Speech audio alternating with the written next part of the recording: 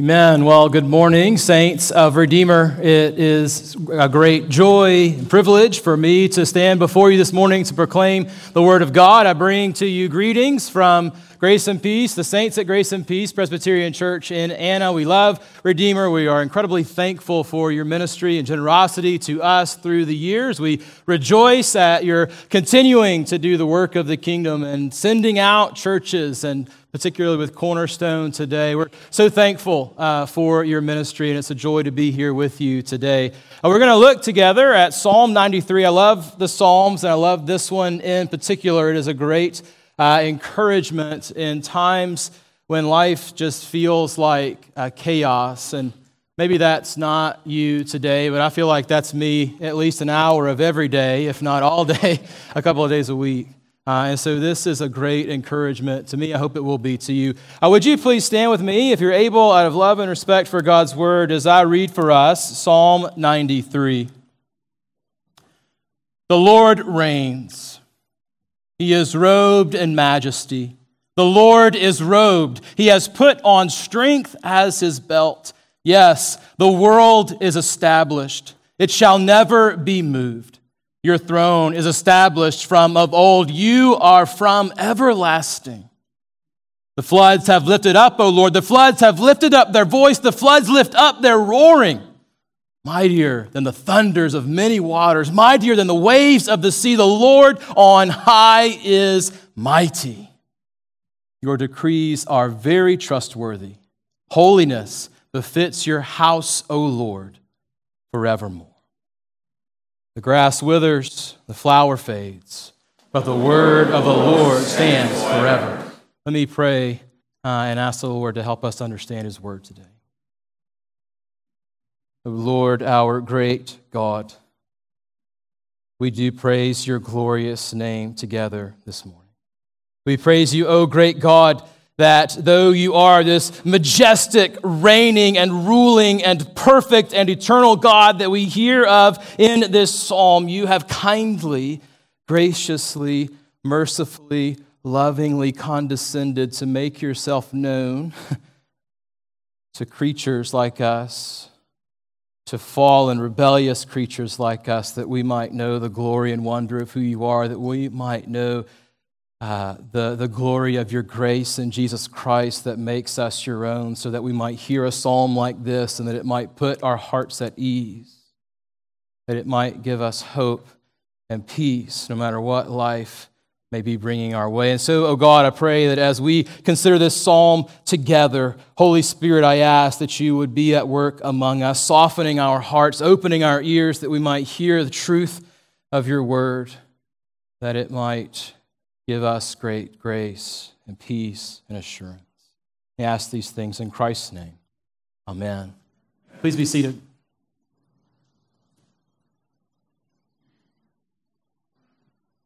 I have a very vivid memory of a situation that I can't tell you when it happened or where I was, but the actual situation I remember very vividly, and it's of being at the coast somewhere and getting into the ocean waters, and I was a small child, and somehow being knocked off of my feet and going under the water and then getting disoriented and not knowing, you have that probably lasted for just a few seconds. But it was this great panic in this child's mind and heart because I don't know which way is up. And every time I might break the surface of the water, another wave comes and crashes on top of me and pushes me back down. And it just has this moment of uncertainty and of fear and great anxiety. And then all of a sudden, these very strong hands come down. And my father grabs me and pulls me up, sets me back on my feet. I don't know if you have experienced something like that or not, but I bet that you have experienced life in that way at some point, because life can be like that at moments, can it, where we feel like we're underwater and we don't know which way is up, and every time I feel like I'm getting somewhere, another wave crashes down on top of my head and I get pushed down again. We live in a fallen world, a world affected by the sin of mankind, and because we live in a fallen world, we live in a world that is full of uncertainty and instability, things that make us worry and things that make us fear, things that sometimes even feel like chaos. It might be looking at the world around you. It might be, for some of you, looking at what's going on in the political world around us and thinking, I don't like this is the way that this is going. It's not going the way it should go, and I'm afraid of what may come for our nation if things keep going the way that I am seeing them going. Some of you, it may be looking at the economy and worrying about what's going to happen with my finances and with my job and what may be coming my way tomorrow. Some of you, it may be relational, whether your marriage or a friendship or another strained family relationship that you can't get a grip on, and it hurts and it's confusing and you don't know how there can be resolution in this relationship. Some of us, it may just be anxiety and care about all the decisions that are before us in any given day. I have so many things I have to decide, and there's so many options, and I just have no idea which way is up and how I'm ever going to get my feet back on the ground. And this Psalm 93, is like those strong hands of my dad that reached in and pulled me up out of the waves and the fear and the chaos of that moment. As our Father reaches into our lives with His Word and He says, I rule over whatever this is that's causing you uncertainty. Whatever this is that's causing you fear, whatever this is that makes you feel like you don't know which way is up, God says, I reign. I reign over this. And guess what? I am the strongest thing there is. And you're going to be okay.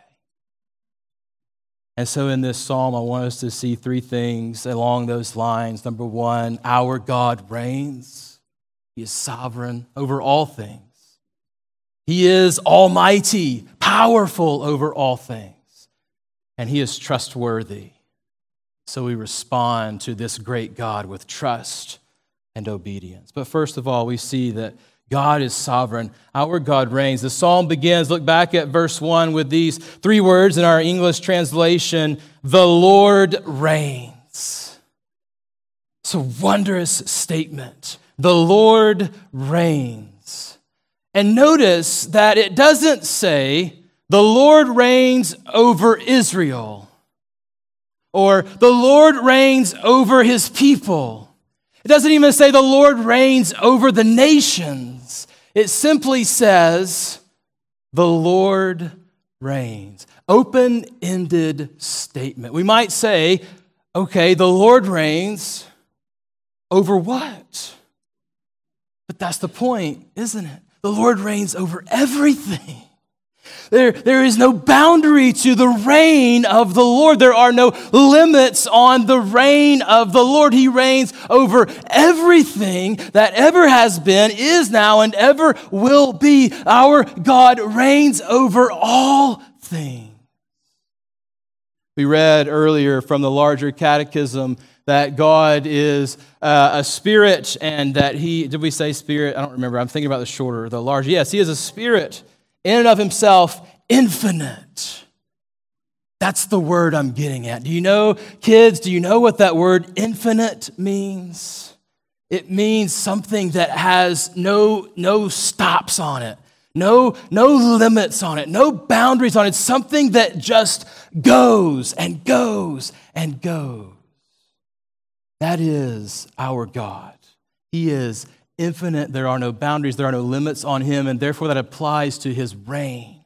There are no limits. There is nothing outside of His reign, His rule, His control. There is not one single molecule in all of existence that is not under the control of the God who is put on display for us in the Word, the God who reigns over all things. Think about that. Stop and just think about that for a moment. Think about how big this God must be. Think about how mighty this God must be. Think about how wise this God must be, that he keeps all of this in his control. And he rules over all of everything that ever is. And then think about the greatest human ruler that you can think of throughout history. And what fraction of the earth did he rule over? What small fraction of the earth, in fact, did he rule over? And then you think about our great God, who the universe can't contain, and who rules over all of these things. But don't miss that this phrase, and I know I'm hanging out here in these first three words for a while, but don't miss that this phrase doesn't say, well, there is this God, and he is infinite and reigns over everything. There is a God, and he is infinite and rules and reigns over all things. That is true, but what does it say? The Lord reigns. You guys probably know this. When you see the Lord with all capital letters, this refers to God's personal name, Yahweh. And so here being told, it's not just that there is this God somewhere out there and that he reigns over all things, but there is a personal God named Yahweh or Jehovah or the Lord, and he reigns over all things. And he is a great God who is this high and lifted up, and yet he has come to a group of people and he has revealed himself as his personal name Yahweh, the Israelites to whom this psalm is originally written. And he has said what to them? I will be your God and you will be my people. And so to Israel, this psalm doesn't simply say, well, good news, there is this big, great, glorious God, and he rules and reigns over all things. No, what does it say? It says, your God reigns over everything. The God who has said, I love you, and you are mine, and I am yours. He rules and reigns over all things. And beloved, those words ring true for us today as well. For those who have been brought into relationship with the great God of all things through the Lord Jesus Christ, by his grace, through his blood, as we sang about earlier today, can say, our God reigns over all things. And we saw these baptisms this morning, and what a wonderful picture. And one of the many things that this sign of baptism says to you is, your God, your God who says, I love you and you are mine forever, rules and reigns over all. It's a glorious promise. You guys are familiar, I'm sure, with this passage that we often relate to evangelism and missions in Isaiah 52, verse 7, right? It says, how beautiful upon the mountains are the feet of him who brings good news, who publishes peace, who brings good news of happiness, who publishes salvation. Do you ever read on and see what is the good news that he's talking about proclaiming there? Who says to Zion, your God reigns. Right? The good news, the wonderful good news is that through Jesus Christ for us today, through Jesus Christ and his sacrifice for the forgiveness of our sins, we are brought into childhood of the Father. We're brought into relationship with this great God, and we can say, our God reigns over all. But he does go on here, doesn't he? The Lord reigns. He is robed in majesty. The Lord is robed. It tells us twice. The Lord has robed himself with majesty. And so let me ask you a question. Children, why does a king wear a robe? Why does a king wear a robe? Because he's rich. Possibly. It definitely would show that. But who needs to know that he's rich? Who needs to know that he's the king? He doesn't.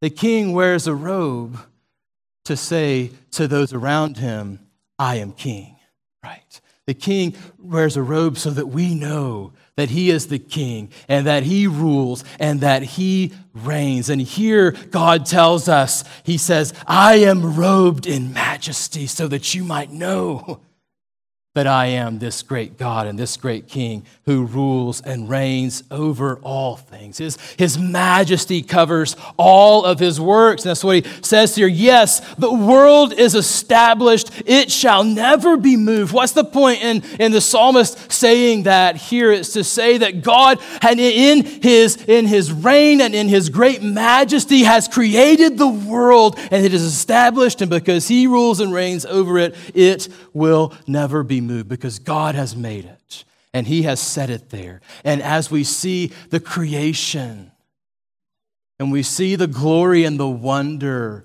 of what God has made, it proclaims to us the majesty of our God, right? His robes are over his creation so that we might see this great God and the majesty of who he is, and the power of who he is. But what does he also say here? The Lord is robed. He has put on strength as his belt.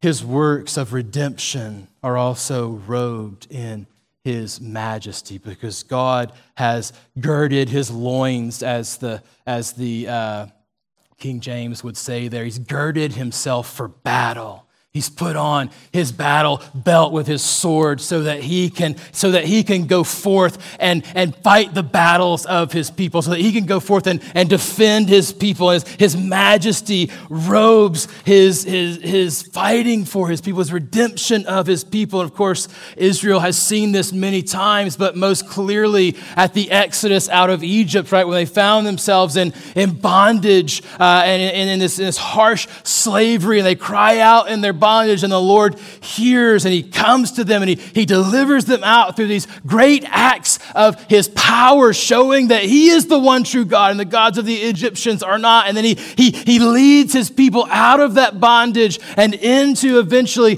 his promised land, right? The Lord he's put on his belt and he's gone to battle for his people.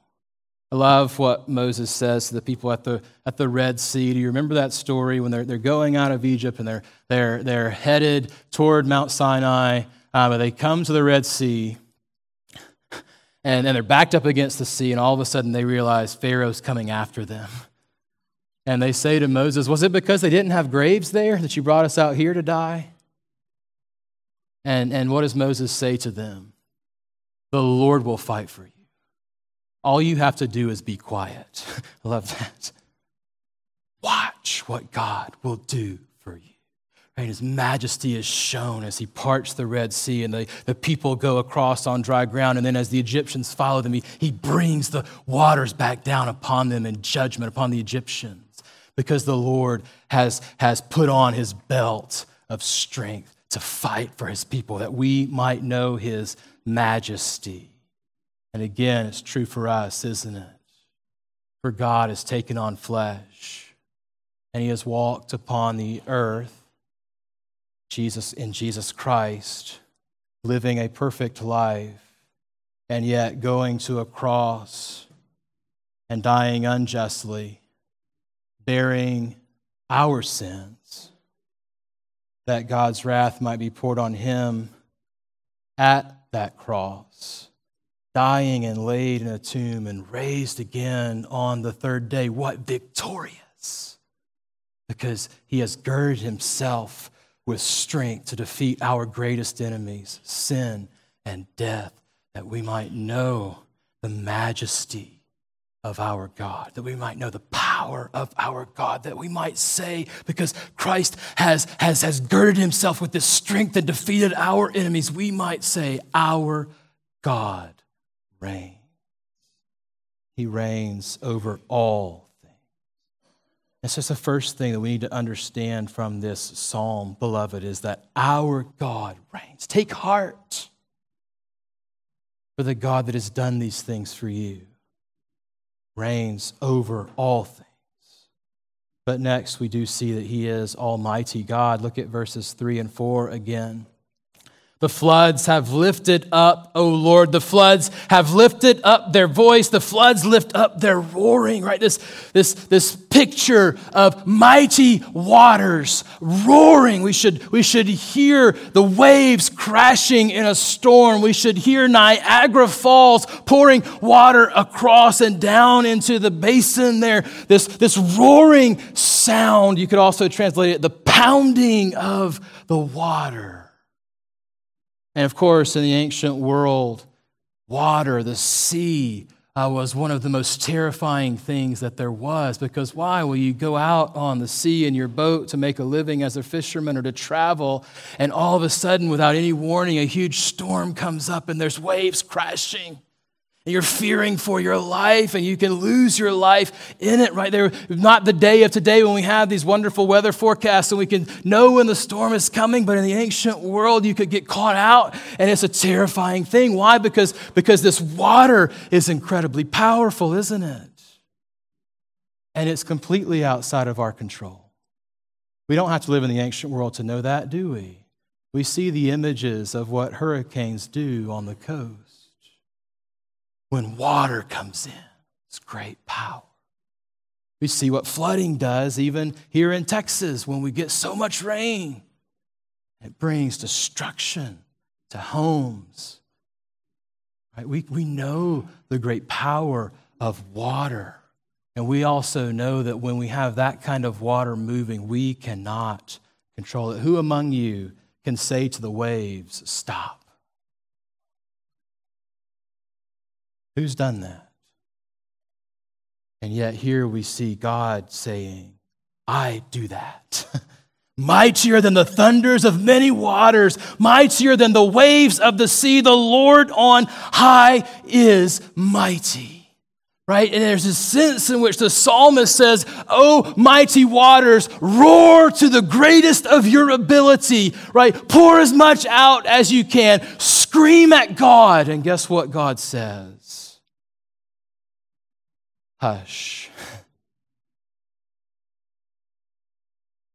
I am God, and I am mighty over all these things. We see it throughout Scripture, don't we? I've already talked about one instance of it when the Israelites were at the Red Sea and God parted the sea. See it again in Joshua when they come to the Jordan River in its flood stage and the ark goes in and the waters are stopped. See it earlier than that in even a greater, mightier way in Genesis 6 through 8 when God brings a flood upon the earth in judgment upon the sin of people. And yet what happens? He also clears those waters away in his time. God brings the flood. God clears it away. And perhaps most poignantly, as you've already heard me allude to in the New Testament, the Lord Jesus Christ in a boat with his disciples heading across the sea, and a storm comes up and it rages, and it's powerful, and it's terrifying. And don't forget, it's not like he grabbed a group of preachers off the road and took them out on the ocean. He's got fishermen with him. They live on the sea, right? They know what is happening here, and they are fearing for their lives. What does Jesus do? Stands up and he says, peace, be still. Again, he says, hush. And there's an immediate calm. Because he is mighty, even over the waters. And of course, I don't believe that we should only see here a reference to literal waters, but we see here an image of the circumstances of our lives sometimes when we feel like we're being crashed on by the waves. And we feel like the waterfall is just pounding on us with the fears of life, the anxieties of life, the financial struggles of life, the difficulties of raising our children and being patient with them day after day after day, or perhaps the difficulty of having adult children who have walked away from the faith, and you worry and are concerned and don't know what will happen to them. Whatever the circumstances of your life might be that feel like raging waters because they're pounding you down and you have not the strength to push back, what does God say to you? Isaiah 43, God says, "Fear not, for I have redeemed you." Like that word redeemed, I've bought you for myself. I have called you by name. You are mine. When you pass through the waters, I will be with you. And through rivers, they shall not overwhelm you. And this is that God we were already talking about. The God who made everything and rules over everything. And he says, I have bought you at a great price. I'm not going to let this flood take you away from me. I gave my very son for you. I will go with you, and I will bring you to the other side, and I will never leave you, and I will never forsake you. And even this great flood of your life is in my hands. And what does he tell us in Romans 8:28? He's working good in it.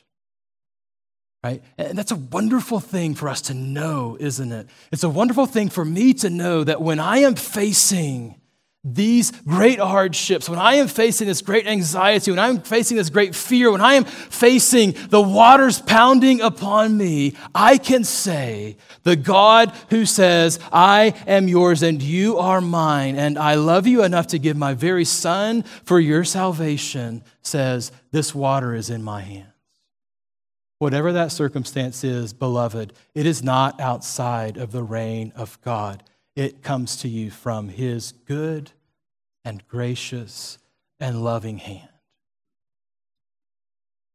And sometimes we forget to read verse 29 of Romans 8. We read, he works all things for good, and we say, that sounds great. And then in verse 29, he tells us what good is. It's to be conformed to the image of his son. And so often, he pounds us with the waves that we might grow through pain, that we might grow through struggle, that we might learn to reach out to him and recognize that we don't have what we need outside of him, but in him we have everything we need, that we might grow in Christ's likeness, growing and trusting this, our great God. Of course, that's the last thing that we need to see here in verse 5. Your decrees are very trustworthy. Holiness befits your house, O Lord, forevermore. And so this God speaks. It's the first thing you ought to hear there. Your decrees, right? He speaks. He is there and he is not silent. There is a great God, and he speaks to us that we might know him, that we might know what he desires for our life, so that we might know the redemption that he has provided for us in Jesus Christ. He speaks. And what he speaks is trustworthy. Why? Look back at verse 2. Your throne is established from of old. You are from everlasting. Right? This God has no beginning and no end. He has created all things out of nothing by the word of his power and for his glory. He is infinitely wise. He knows everything, and he knows what is best in everything. And so when this God speaks, you can trust what he says, for there is nothing outside the scope of his knowledge. And there is nothing about him that is not good and righteous and just and true. And therefore, when this God speaks, we should listen and we should trust. What's the problem with that? I don't want to, right? I don't want to. I want to trust in my own understanding, as we heard from Proverbs chapter 3. I want to trust in my own wisdom. I want to rule over my own life because guess what? I think that I am infinitely wise. And I think that I am infinitely knowledgeable. And I think that I am perfectly just and righteous. And if everybody would just do what I say, the world would be a whole lot better place. Right? But Problem with that is I'm just a creature. I am tiny, and I'm also a sinner. And so my heart is not right always. My mind is not right always. I am not always doing what is good and what is true and what is just, but God is. So he says to us here today, beloved, listen to me and trust me. Listen to me and trust me. And so he beckons us to lay ourselves at his feet in his word and hear of this great God who reigns over all things and of his majestic grace in Jesus Christ, his love for you and what he's done for you in Jesus Christ, and give yourself to him. Trust him. And then he says, holiness befits your house, O Lord, forevermore. And so he also says here, trust me and obey me. And those two things go together, don't they? Because if we trust that this is who God is, infinite, eternal, and unchangeable, perfectly good and righteous and holy and just, the one who has made all these things and therefore knows how they best work, if we would trust that, when he speaks, we would obey, wouldn't we? And so he says, trust and obey. I have told you what is true. I've called you to what is right. Come and live for me. And of course, friends, I understand we can only do that through Jesus Christ. We can only do that because Christ has offered himself as a perfect sacrifice for our sins, and because he has poured out his Spirit upon us, and he has given us a new heart that believes and trusts and follows him and strengthens us to walk in his ways. But I call you today, beloved, to trust him, to hear what this psalm proclaims to you, which is, there is a God who reigns over all things.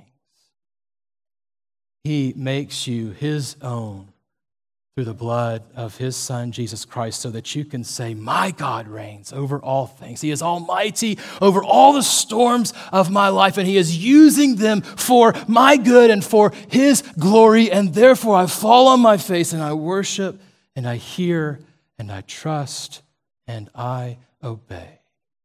And let me just say a word to you who may be here today, and you can't say, my God reigns. Just want to let you know that that's possible for you. It is possible for you to say, my God reigns over all things. That is possible for you today by coming to the Lord Jesus Christ in faith, by saying, I can't make myself worthy of this God, but you have in your death upon the cross, giving yourself to him, and in him you become a child of God, and you say, my God reigns, and I can trust that everything is okay. And I would love to talk to you about that. I would love to talk to you about that. If that's you here today, don't leave, because I would love to talk to you about that. Let me pray and ask the Lord to help us in these matters.